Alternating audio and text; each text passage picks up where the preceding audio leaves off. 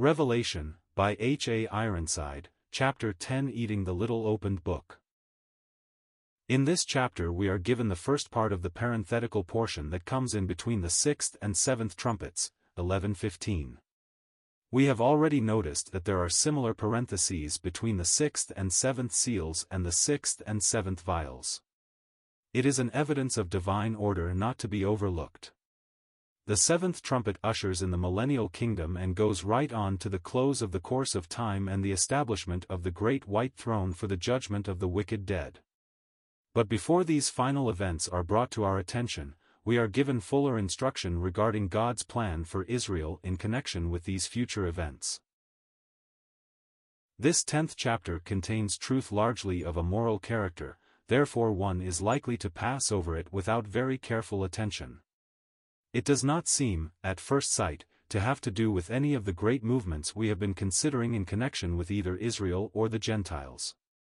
In the first chapter of the book of Daniel we have set before us, in the history of the 3 Hebrew youths who refused to be defiled with the king's meat, the necessary moral condition for spiritual instruction. So in this 10th chapter we find the Lord dealing in a very special way with his beloved apostle John, in order that he may be the better prepared to unfold the great mysteries lying in the rest of the book of Revelation. And in the Lord's preparation of his servant John, we get great moral principles that should speak to our own hearts. If grasped correctly, these principles better prepare us to serve the living and true God while we wait for his Son from heaven. The Angel of the Covenant, Revelation 10 verses 1-7.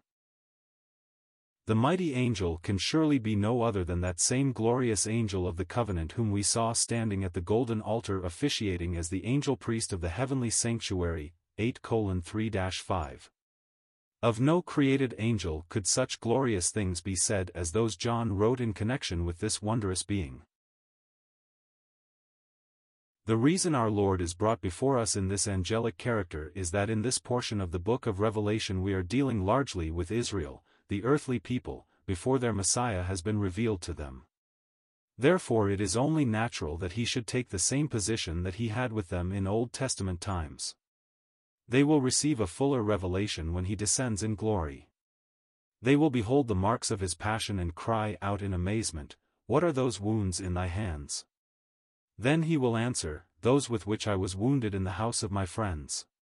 At last the full truth will burst on them that the crucified Nazarene and the angel of the covenant are identical.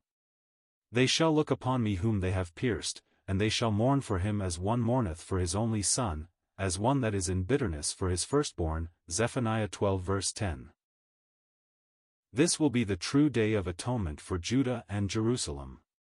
They will afflict their souls as they realize the enormity of their sin in rejecting their divine Savior. The merits of his atoning work will be applied to their hearts and consciences. Then will they be able to cry out in the full assurance of faith, "He was wounded for our transgressions, he was bruised for our iniquities, the chastisement of our peace was upon him, and with his stripes we are healed." Isaiah 53 verse 5. But until that moment of his full unveiling, he is to them the angel of the covenant, an uncreated angel. He comes down out of heaven, clothed not merely with a cloud, but the cloud, as it should read, the cloud is the symbol of the divine glory. The cloud is the chariot in which he led his people of old through the wilderness all the way from Egypt to the land of promise. We are expressly told that in that cloud was the angel of the covenant, Exodus 14 verse 19. It is the uncreated cloud of glory that dwelt between the cherubim above the mercy seat in the tabernacle, Leviticus 16 verse 2. When Solomon built the temple and dedicated it to Jehovah, he came in the cloud, dwelling in it as his house, 1 Kings 8 verses 10-13. Nearly 5 centuries later, when Ezekiel was called on to declare the desolation of that once holy house, he beheld the cloud lifted up from the most holy place. It tarried a moment over the door of the sanctuary, then departed and hung above the city wall as though loath to give up the place where his glory had so long been manifested, Ezekiel 10. Slowly the cloud moved over to the adjoining mountain on the east, the Mount of Olives, and then up into the heavens, 11:23-25.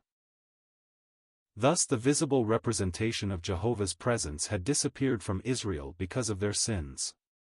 That cloud never returned to the land of Palestine until our Lord Jesus Christ went up into the Holy Mount, which we commonly call the Mount of Transfiguration.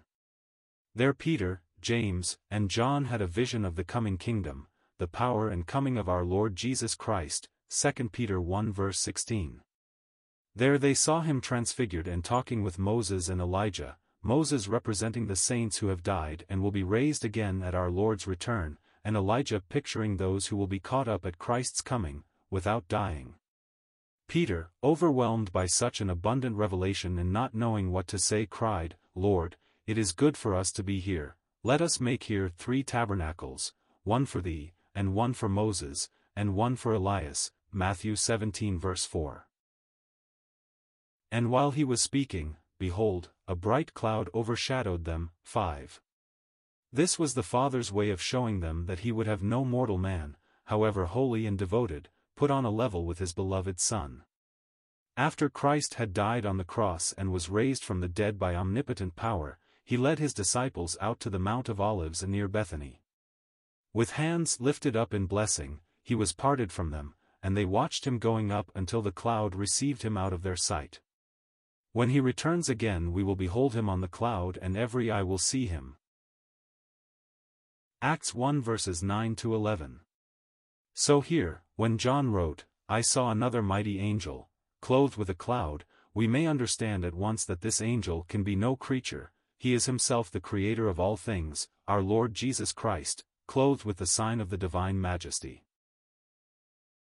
Next we observe that the rainbow which we saw in chapter 4 around the throne of God, is now seen wrapped, as it were, around the head of this mighty angel. It seems to speak of his coming to confirm the covenant made with Noah after the world had been destroyed by a flood. Another evidence that it is a divine person who is here brought before us, is found in the next clause, "His face was as it were the sun," 10:1.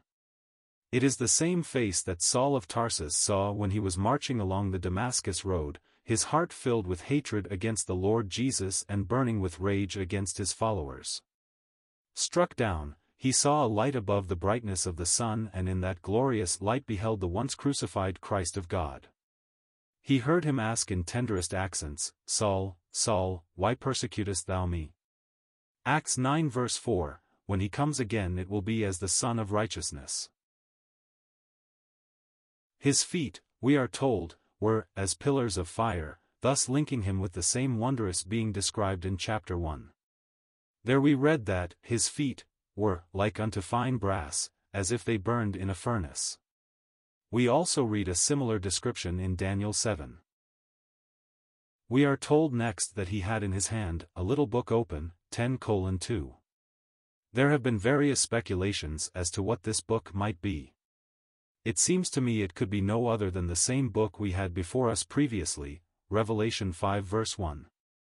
It is the title deed to the earth, the seals of which have been broken, one after the other, until the entire scroll is seen unrolled. The Lord descends with all the evidences of divine majesty, and with this title deed in his hand he sets his right foot on the sea and his left foot on the earth, as indicative of taking possession of his own inheritance. As man on earth, he had redeemed that inheritance with his own precious blood. His voice is the voice of the conqueror, he cried, as when a lion roareth. 3. For the angel and the Lion of Judah's tribe are one and the same. When he had cried, 7 thunders uttered their voices. The thunder, we have noticed before, speaks of judgment.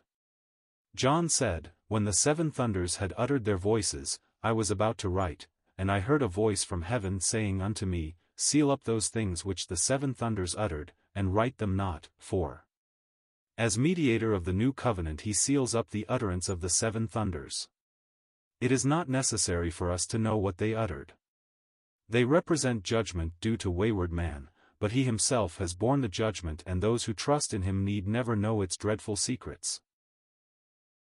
Let us love, and sing, and wonder, let us praise the Saviour's name. He has hushed the law's loud thunder, he has quenched Mount Sinai's flame. He has bought us with his blood, he has brought us home to God. Have you ever noticed how inquisitive people often are in regard to those things that the wisdom of God has purposely kept from them? In the Old Testament dispensation the law was hidden in the ark, covered with the mercy seat, yet the men of Bethshemesh foolishly looked into the ark and were killed in judgment. 1 Samuel 6 verse 19. So there are things hidden from the people of God in all dispensations, which he would have them leave with himself. The secret things belong unto the Lord our God, but those things which are revealed belong unto us and to our children. Deuteronomy 29 verse 29. It is only too natural for man to pass over the precious revealed truth that would be for his sanctification and blessing. Instead he occupies himself with hidden things, which are not given him now to know. If it had been for his blessing to know, God would have revealed these hidden things. I am often asked, what do you suppose was written in the flying roll of Zechariah's vision? I only know what the Word has said. I am also asked, what were the unspeakable things Paul heard when caught up into the third heaven? If Paul could not utter them, how could we? And so many have puzzled over the things spoken by the seven thunders, but faith rests in the fact that John was commanded not to write them. It is important to notice the difference between the last clause of verse 6, as found in the King James Version and in any critical translation. Instead of reading, that there should be time no longer, read, that there should be no longer delay. Because of the erroneous translation given in our generally correct and excellent English version, many have been misled into supposing that this vision brings us to the end of time. However, the context makes it very plain that such is not the case. The vision is distinctly a premillennial one. The point is that the hour of accomplishment has almost struck, and God will not delay the completion of his plans and the fulfillment of his promises. A short work will the Lord make upon the earth, Romans 9 verse 28.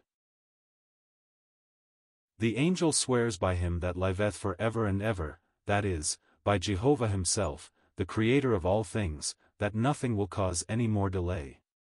In the days when the seventh angel sounds his trumpet, the mystery of God, that is, the mystery of God's long tolerance of evil, will be finished. Everything will then be made plain. The mystery of retribution, the mystery of predestination, the mystery of the great struggle between light and darkness and good and evil, all will be explained then. There will be no more secrets in God's ways and dealings, and man will need no longer question. The dispensations of faith will have come to an end, and the dispensation of sight will have dawned. Are you often troubled by questions as to God's purpose, his counsels, his judgments, his apparently strange dealings with you and with the world? To the man who has not the secret of the Lord, his ways may seem contradictory. Learn from this scripture to wait in patience until God himself makes all clear in the days of the voice of the seventh angel. The little scroll, Revelation 10 verses 8 to 11. In the second part of the chapter we are occupied with a very different line of things. We are now to read of an experience the Apostle John had that God would have every student of his word undergo. What are we to understand by verses 8 to 10? You will recall that a similar experience was given to the prophet Ezekiel, Ezekiel 3. He too was called on to eat the book. And the lesson in both instances is the same. It is only as we feed on and digest the Word of God that we ourselves are nourished and built up in the truth of our most holy faith. Only then are we in a right condition of soul to use that Word for the help and instruction of others. David said, "Thy word have I hid in mine heart, that I might not sin against thee." Psalm 119 verse 11. And again, "Thou desirest truth in the inward parts, and in the hidden part thou shalt make me to know wisdom." Psalm 51 verse 6. This, I take it, is what John's experience illustrates. He was commanded to eat the little book that was in the angel's hand, that is, to meditate on it and to make it thoroughly his own. Someone has said that in these busy days of ours meditation is a lost art. Would to God it were restored and his people were more given to feed on his truth. For it is not only that God would have John and Ezekiel eat the book, he wants you to eat it likewise. He has given it to you who believe on his Son, to be the food of your own souls, to make you fit to serve him in this world. And remember, this is just as true of the prophetic books as of every portion of the Word of God. In both the instances cited, it is particularly the prophetic word that is in view. Lay hold of dispensational truth, of prophetic teaching, in this very practical way, and it will have a most beneficial effect on your inner man. John said that when the book was in his mouth it was very sweet, but when he had eaten it his inward parts were made bitter. This is most instructive. There is no sweeter portion in all Scripture than that which God has revealed concerning the manifestation of His blessed Son. Prophetic truth is generally sweet and attractive to those whose interest is just being awakened in it. But if followed up, if the book is really eaten, it leads to self-judgment and to separation from evil, and this will always be bitter. There is not one of us who readily takes the place that God's word would put him in during this period of Christ's rejection. And so the point here is that God's truth makes demands on people. You who are following these studies with me will soon find this out, if you have not already done so. If you conscientiously undertake to walk in the truth revealed, you too will know something of its bitterness. You cannot enjoy things that you used to enjoy if you receive the prophetic testimony and walk in the power of what is revealed there. As the great divine program unfolds before your mind, it may be very interesting, and in this sense the book is sweet. But as great divine principles enter your hearts, and you realize more and more the call to strangership in this Satan-controlled world, the truth becomes bitter indeed, and it makes demands on you. It is not always the sweet things that are best for us. We need the bitter as well as the sweet. Every soul who has walked in the truth as God has revealed it to him, has finally found the blessedness of obedience. To obey is better than sacrifice, and to hearken than the fat of rams. 1 Samuel 15 verse 22. It is a very sad thing indeed when truth is simply held in the intellect, with no particular bearing on the life. In speaking of the second coming of the Lord, the Apostle John wrote, "Every man that hath this hope in him, purifieth himself, even as he is pure." 1 John 3 verse 3. It is a truth that should affect the believer at every angle of his life. Anyone who truly believes that Christ will return cannot afterwards live for self or for the world. If one professes to hold the second coming of Christ and yet lives like the world, he demonstrates that whatever he may hold mentally, the truth of the Lord's coming does not hold him. That truth believed makes carnal Christians spiritual, it makes worldly people heavenly, it makes covetous people generous, it makes careless people earnest. And so I want to be very frank with you. If you do not desire to let this truth have its sway over your lives, it might be better to cease studying this book of the Revelation right here. For all God's truth has been made known for the obedience of faith. I am certain that these truths are going to change the lives of some people completely, or they will harden them in their waywardness and be the means of searing their consciences as with a hot iron. After the apostle had eaten the book, the angel said to him, "Thou must prophesy again before many peoples, and nations, and tongues, and kings." 11. This is of importance in connection with the further opening up of the book. This verse does not mean that John was to go to other peoples and nations to prophesy. Rather he is to prophesy in regard to these nations, to the same servants of God to whom he has already been giving the word. The point is that when the seventh trumpet sounds, 11:7, the present outline of prophecy comes to a close, for as previously mentioned, the seventh trumpet carries us right on to the great day of judgment at the end of time. But in the last verse of the 11th chapter, which properly belongs to chapter 12, John begins once more to prophesy concerning nations, and kings, and tongues, and people. This second great outline culminates in the new heaven and new earth. You will remember that the roll which was seen in the hand of him that sat on the throne, the seals of which were broken by the Lamb, was written on two sides, 5:1. As the book was unrolled, John could see clearly what was written on the inside, and I understand this to be the outline we have already had before us. But beginning with chapter 12, the roll is, so to speak, reversed, and we see what was written on the other side. God confirms the former outline and fills in details there omitted, so that we have a clearer and fuller understanding of the great events yet to take place in the world where our Lord was crucified. If this is clearly seen, the book becomes plain. Otherwise there is confusion. There are those who endeavor to make everything chronological with their scheme of interpretation. The trumpets not only follow the seals, which is quite correct, but these interpreters go on to make the vials, or bowls of wrath, follow the trumpets. This necessarily puts the 12th chapter and the rapture of the man-child far over into the 70th week. Yet, as we will see when we reach that point, chapter 12 and chapter 4 fit together chronologically. As when God gave Pharaoh 2 dreams, the one confirming the other, so here the message is duplicated that we may know the certainty of the words of truth wherein we are being instructed.